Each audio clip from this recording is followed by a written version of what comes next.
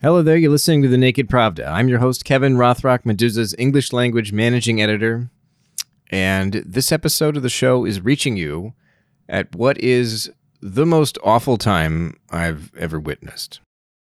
The Russian military is pummeling Ukrainian cities with missiles, tanks have rolled over the border, civilians are dying, and an entire country's independence is threatened.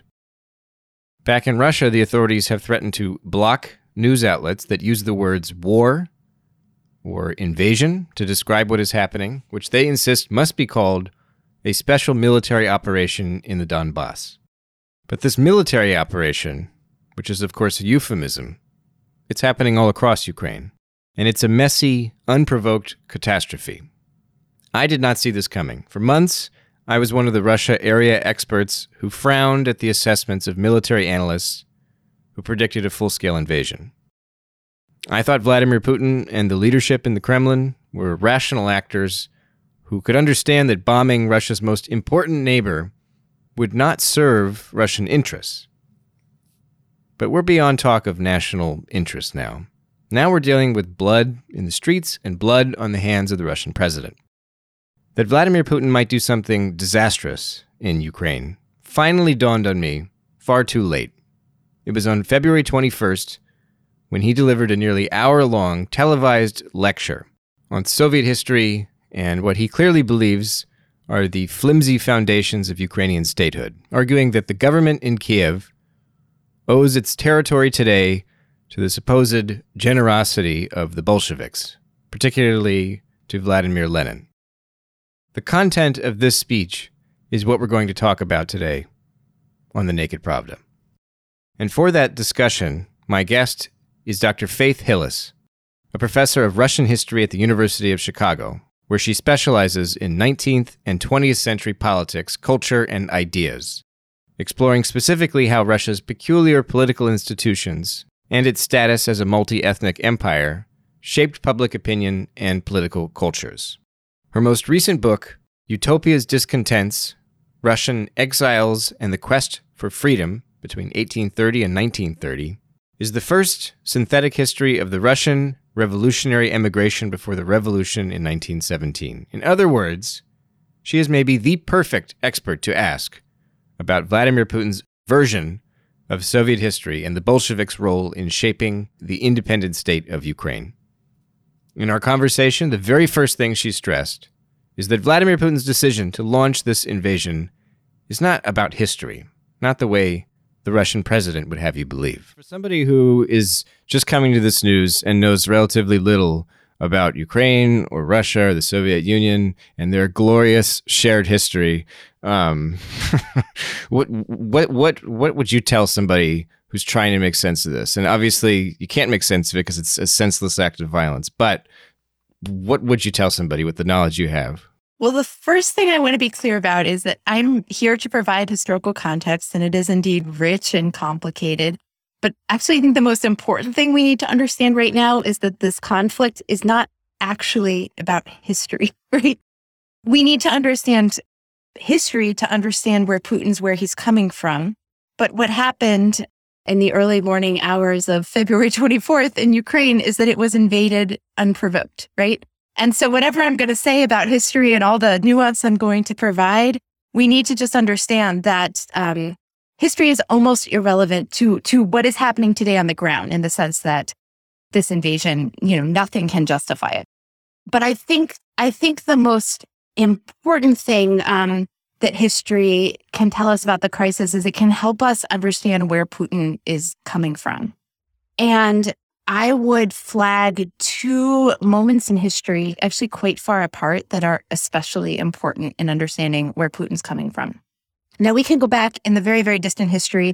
Putin likes talking about Rus quite a lot, and we can talk about that and the significance of that in his thought. But essentially, what we now know as Ukraine and Russia originated in Ukraine, in what is now Ukraine, right, in the city of Kiev. And since that moment, the two cultures have been closely connected. They've shared a religion.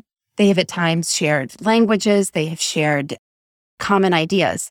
But beginning in the 19th century, you got a number of Russian intellectuals who began to look at this very complicated shared history and to interpret it through what they call the Slavophile lens. So this 19th century context is the first moment that I would point to as important in understanding Putin. And what this 19th century Slavophile ideology preached was that Ukrainians, Belarusians, and Russians were members of one great Slavic family, that there were maybe some slight differences culturally between them, but that they were insignificant. And the other important element of Slavophile thought for many of these 19th century thinkers is also the assumption that of these three brotherly nations, Russia is nevertheless on the top, right? Or is culturally superior or something like this, that Ukrainians and Belarusians are a nation of peasants. And I think that this is really, really crucial in understanding where Putin's coming from today. This is what he's talking about. Is that like a first among equals thing, or is it not even approach that? It's like more haughty than that. I think it's more haughty than that. I mean, on the one hand, the talk of brotherhood is an imperial idea, right? It suggests that Russia is greater than just Russia. The imperial aspect in Russia is also always associated with autocracy, right? So the idea is that sort of the Russian autocracy has been put on earth to rule these Slavic brothers. And this is very much where Putin's coming from when he's saying Ukraine doesn't exist, it's not a real nation, Russia invented it, stuff like this. The other historical moment that I'd point to that I think is very important in understanding Putin, equally important really to the current moment, is the 1990s. Of course, in the 1990s, the Soviet Union completely collapsed. People who lived in the Soviet Union lost everything, their lives, their jobs, their livelihoods, but I think most importantly, their sense of self-respect and their sense that they could have control over their destiny. And also for Russians, the sense that they had control over what they regarded as the imperial periphery. So places like Ukraine, Kazakhstan, so on and so forth. Now, this sense of loss was further compounded by Western actions, which are also important in the context of the 1990s. So NATO expansion was an issue, right? And it is a fact that the United States and many of the Western powers mocked Russia, looked upon it with disrespect, things like this. This is not the major issue, but it is an issue. And it's also a fact that Western economists and bankers basically went into Russia and stripped it for parts, adding to the misery of people. So I think maybe the ideas of the current conflict come from the 19th century Slavophile ideology, but I think the affect of the current moment, that very angry Putin that we saw in his speech on Monday, the just complete aggression, seemingly unhinged connection with reality. This comes from the psychology of the 1990s, that this is never going to happen again, that we are going to show the world who's boss, and we are going to show Ukraine who's boss as well. In that speech, I was kind of surprised that he ended with just saying that they were recognizing the Donbass separatists, because I thought it was going to. I mean, it turns out he was laying the groundwork for what's happening now, which is a lot more than that. But yeah, it was a bizarre speech. I think it was in the last 24 hours that Russian state news media was distributing a map showing Ukraine with like color, where it was kind of like concentric circles of the gifts from various Moscow. The first one was this from the Tsar. Then there was a bit in the west from Stalin, in the east from Lenin. What's as a historian, how do you, when you see something like that, what's your response? My response is to cringe. Again, I mean, look, if we really want to talk about gifts, you could plausibly argue that Moscow is a gift of roots, right? In the sense that the only reason that there was any culture or politics in Moscow in the 12th century is that you had clerics fleeing from Kiev when it was invaded by the Mongols. So, I mean, speaking of a sovereign country, a country with a complicated history as just a compilation of gifts makes no sense, right? It's the equivalent of saying, look, I mean, Texas is a gift from Mexico, right? I mean, it doesn't make any sense. What about in terms of Putin really ripped into Vladimir Lenin, essentially blaming him for most of the territory that Kiev controls today. What's the significance of Putin going after Lenin like this? Because at least to a true outsider in say, the United States or somewhere in the West, I would assume that, I mean, you see a lot of kind of commentary like, oh, Putin's trying to revive the Soviet Union. And here he is in his speech arguing that the Bolsheviks are to blame for all of Russia's problems today. So what's happening there? Yeah, I think this is a very important point because as I suggested before, it is true that a lot of Western commentators look at Putin and his KGB background and think Soviet, that this Cold War context is front and center. But I think this 19th century imperial context is actually far more important here. He's not trying to reconstitute the Soviet Union in that it was an ideological state. He's trying to reconstitute the Russian Empire, right, which had a very different set of values, but all of the values that it had are values associated with Putin: nationalism, orthodoxy, empire, huge territorial integrity of this massive space. So I think that that's what's going on there. Now, in terms of what actually happened in Ukraine under Bolshevism, there's a grain of truth in what he's saying. And maybe that's why the disinformation is effective, right? Because it's not just fabricated nonsense. There's a tiny grain of truth. And the grain of truth is that Ukraine briefly existed as an independent state in 1917 and then was conquered by Bolsheviks. But it is true that it was the Soviets who took the kernels of Ukrainian culture that had formed in the 19th century and made them canonical Soviet Ukrainian culture. So Ukraine was the centerpiece of this nationalities policy of the 1920s and 30s that promoted ethnic minorities in Ukraine. That meant elevating ethnic Ukrainians, elevating the Ukrainian literature, elevating Ukrainian culture. But Putin's also wrong in the sense that as much as the Soviet Union helped to create the foundations of an independent Ukraine, it also undermined them because Ukraine was also the site of a great deal of violence, right? During collectivization, there was the notorious Ukrainian famine during World War II. And then finally, Ukraine is put in its current borders that we know it today forcibly by the Red Army invading Western Ukraine, which had never been part of the Russian Empire in the last years of World War II. So you can say that the Ukrainian borders that we see today exist because of the Soviet Union, but the story is just a lot more complex about that. It's not only a gift, there was also a great deal of resistance as well. Medusa actually published an essay by our mutual friend, Victoria Smolkin, a historian at Wesleyan University, where she argues that, exactly what you're just saying, that there's the key moment here are the years between the collapse of the Tsarist Empire and the sort of rise of the Soviet Empire, and that the Bolsheviks essentially lured back a lot of the Russian imperial periphery with this promise of some form of autonomy or some kind of national identity. Can you explain a bit about how exactly the Bolsheviks brought back this periphery? Because it's, Dr. Smolkin argues that Russia was sort of unique in this regard because at this moment in history, European empires are crumbling, and the Bolsheviks managed to kind of reconstitute what the Tsarist empire had. Right. So Lenin preached that nations that had been oppressed under the Tsarist regime needed to become nations that had a sense of themselves as a nation, that had a national literature, that had a national culture.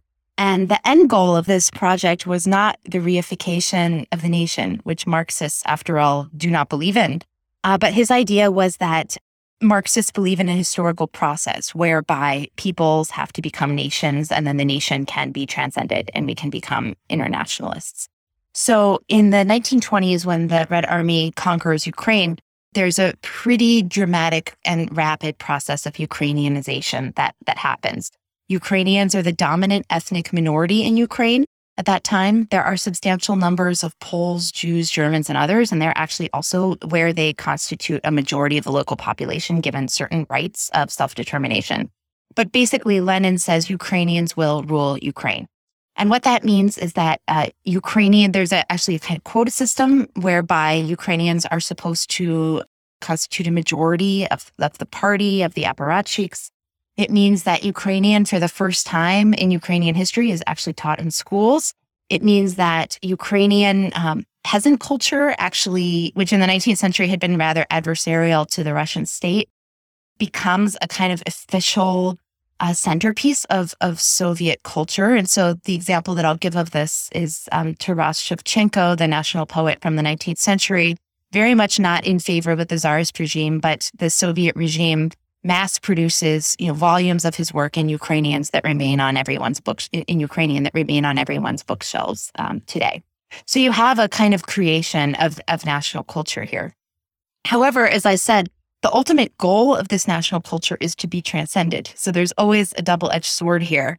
And there's always a risk that Ukrainians face of being accused of being too nationalist. And this brings about a great deal of violence in the 1930s, where a lot of the creators of this Soviet Ukrainian culture are actually purged. They're accused of bourgeois nationalism. They're accused of taking their Ukrainian ideas a bit too far. And so this is the really important thing to understand about the Soviet Union and Ukraine. The Soviet Union definitely plays a role in the creation of Ukraine, but it also is always limiting the self-expression of Ukrainians in really profound ways as well. So does that mean that is modern Ukraine a Soviet project, or it's like that's because that would be kind of the Kremlin talking point. This gets to the fact that there's sort of grains of truth in the Kremlin's narrative. When a Kremlin spokesperson, whether it's Peskov or whether it's Putin himself, says something to the extent of modern Ukraine is the creation of the Bolsheviks or the Soviet authorities, is there kind of a quick response that you could give to people that explains why that's wrong, or is it just it's a nuanced subject and we've been talking about it already? I think I would say that it's fair to say that a Ukrainian territory with a state that represents the culture of this territory is what you get in the Soviet Union. That's the Soviet innovation. But if you're talking about Ukrainian culture or identity, that goes much further back. You can talk about a Ukrainian identity really as early as the 17th century, represented by the Cossacks, who, of course, have a very complicated relationship with the Russian Empire. They end up conquering parts of central Ukraine today that were at that point part of Poland, kicking the Poles out and installing Orthodox supremacy.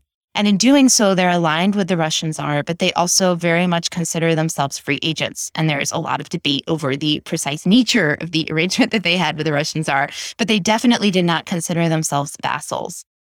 And then by the 19th century, this kind of elite Cossack national project, you're beginning to see it represented in a classic national revival. So you get activists who began adopting Ukrainian as a language of educated culture, right? It had always been a peasant language, but there are intellectuals who are interested in making it into a national language. You get Ukrainian newspapers, Ukrainian publications. This is where Taras Shevchenko, the poet, comes in.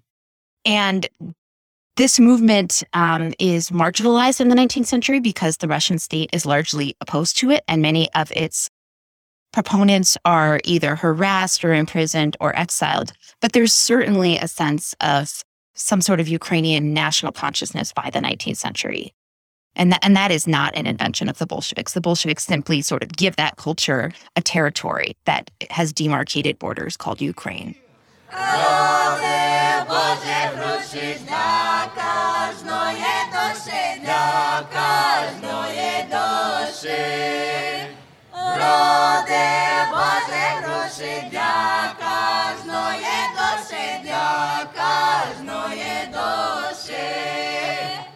Святий вечір добрий, святий вечір добрий, дай вам, Боже добрий, дай вам, Боже добрий.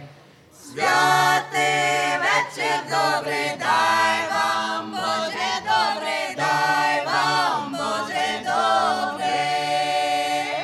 Okay, so Russia has been occupying parts of Ukraine since 2014.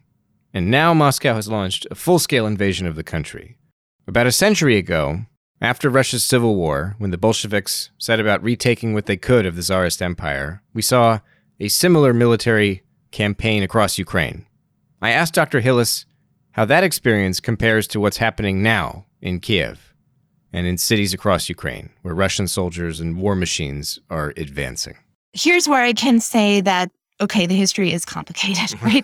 I think these prior moments were a little bit more complicated. Mm-hmm. In the Civil War period, the population was greatly divided. Some people wanted to be Ukrainian. Some people wanted to be Russian. And on top of that, there were also many ideological divides that didn't even always map on top of those national divides. So some self-aware Ukrainians wanted a Bolshevik Ukraine, and some people who identified as Russian wanted a Bolshevik, Ukraine, but on different terms. And so you see a lot of internal division in these previous moments. Now, again, it's still against the backdrop of aggression, right? And that's in the end what always dictates who wins, who has the forces and the armies, and that's always historically been Russia in the case of Ukraine. But what I think is really different right now is that you don't see a lot of Ukrainians standing up and saying, I want to be Russian. I actually have seen almost none of that. And in fact, quite the contrary, you've seen people on the border of the occupied regions of Donbass standing up and saying, I'm Ukrainian, and standing up and saying that in Russian. So I think the paradox of the current moment is that the aggression, which we saw manifest in Crimea and has continued, although in a quieter way before ramping up again, has actually, if anything, unified Ukrainians around a Ukrainian anti-Russian identity and driven them much further away from Russia than they've ever been in the past. Ever, actually, I think it's fair to say. Does Ukraine have a civic national identity today? As you're just describing, is it fairly easy to stand up and say, I'm Ukrainian, but to identify as ethnically Russian? Absolutely, yeah. It's always been a multi-ethnic country, and it's always been a country of code switching as well. So language does take on political meaning in Ukraine. There are people, for example, who've chosen, although they're native speakers of Russian, not to speak Russian, right, for ideological reasons. But it's a country where you hear people switching back and forth. You hear people speaking Syrzhyk, which is a kind of mix of Russian and Ukrainian.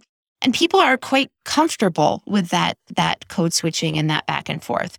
So it's no longer so simple to point to regions in the East that remain primarily Russian speaking and to say, well, they're Russian by identity. I think what we're seeing now is most of those Russian speaking regions of Ukraine don't want to be part of Russia. And so the civic identity that you see emerging in Ukraine, which I should also say is much stronger than any civic identity that you see in Russia, because there's actually a civil society that's allowed to exist in Ukraine, right? But the civic identity in Ukraine is largely defined as being not Russia.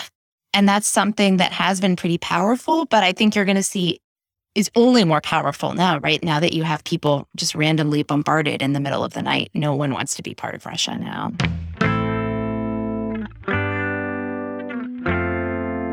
You've been listening to The Naked Pravda, an English language podcast from Meduza. On today's show, we discussed Ukrainian history, Russian imperialism, and Russia's invasion of Ukraine with Dr. Faith Hillis, a professor of Russian history at the University of Chicago. Her most recent book is titled Utopia's Discontents, Russian Exiles in the Quest for Freedom, 1830 to 1930.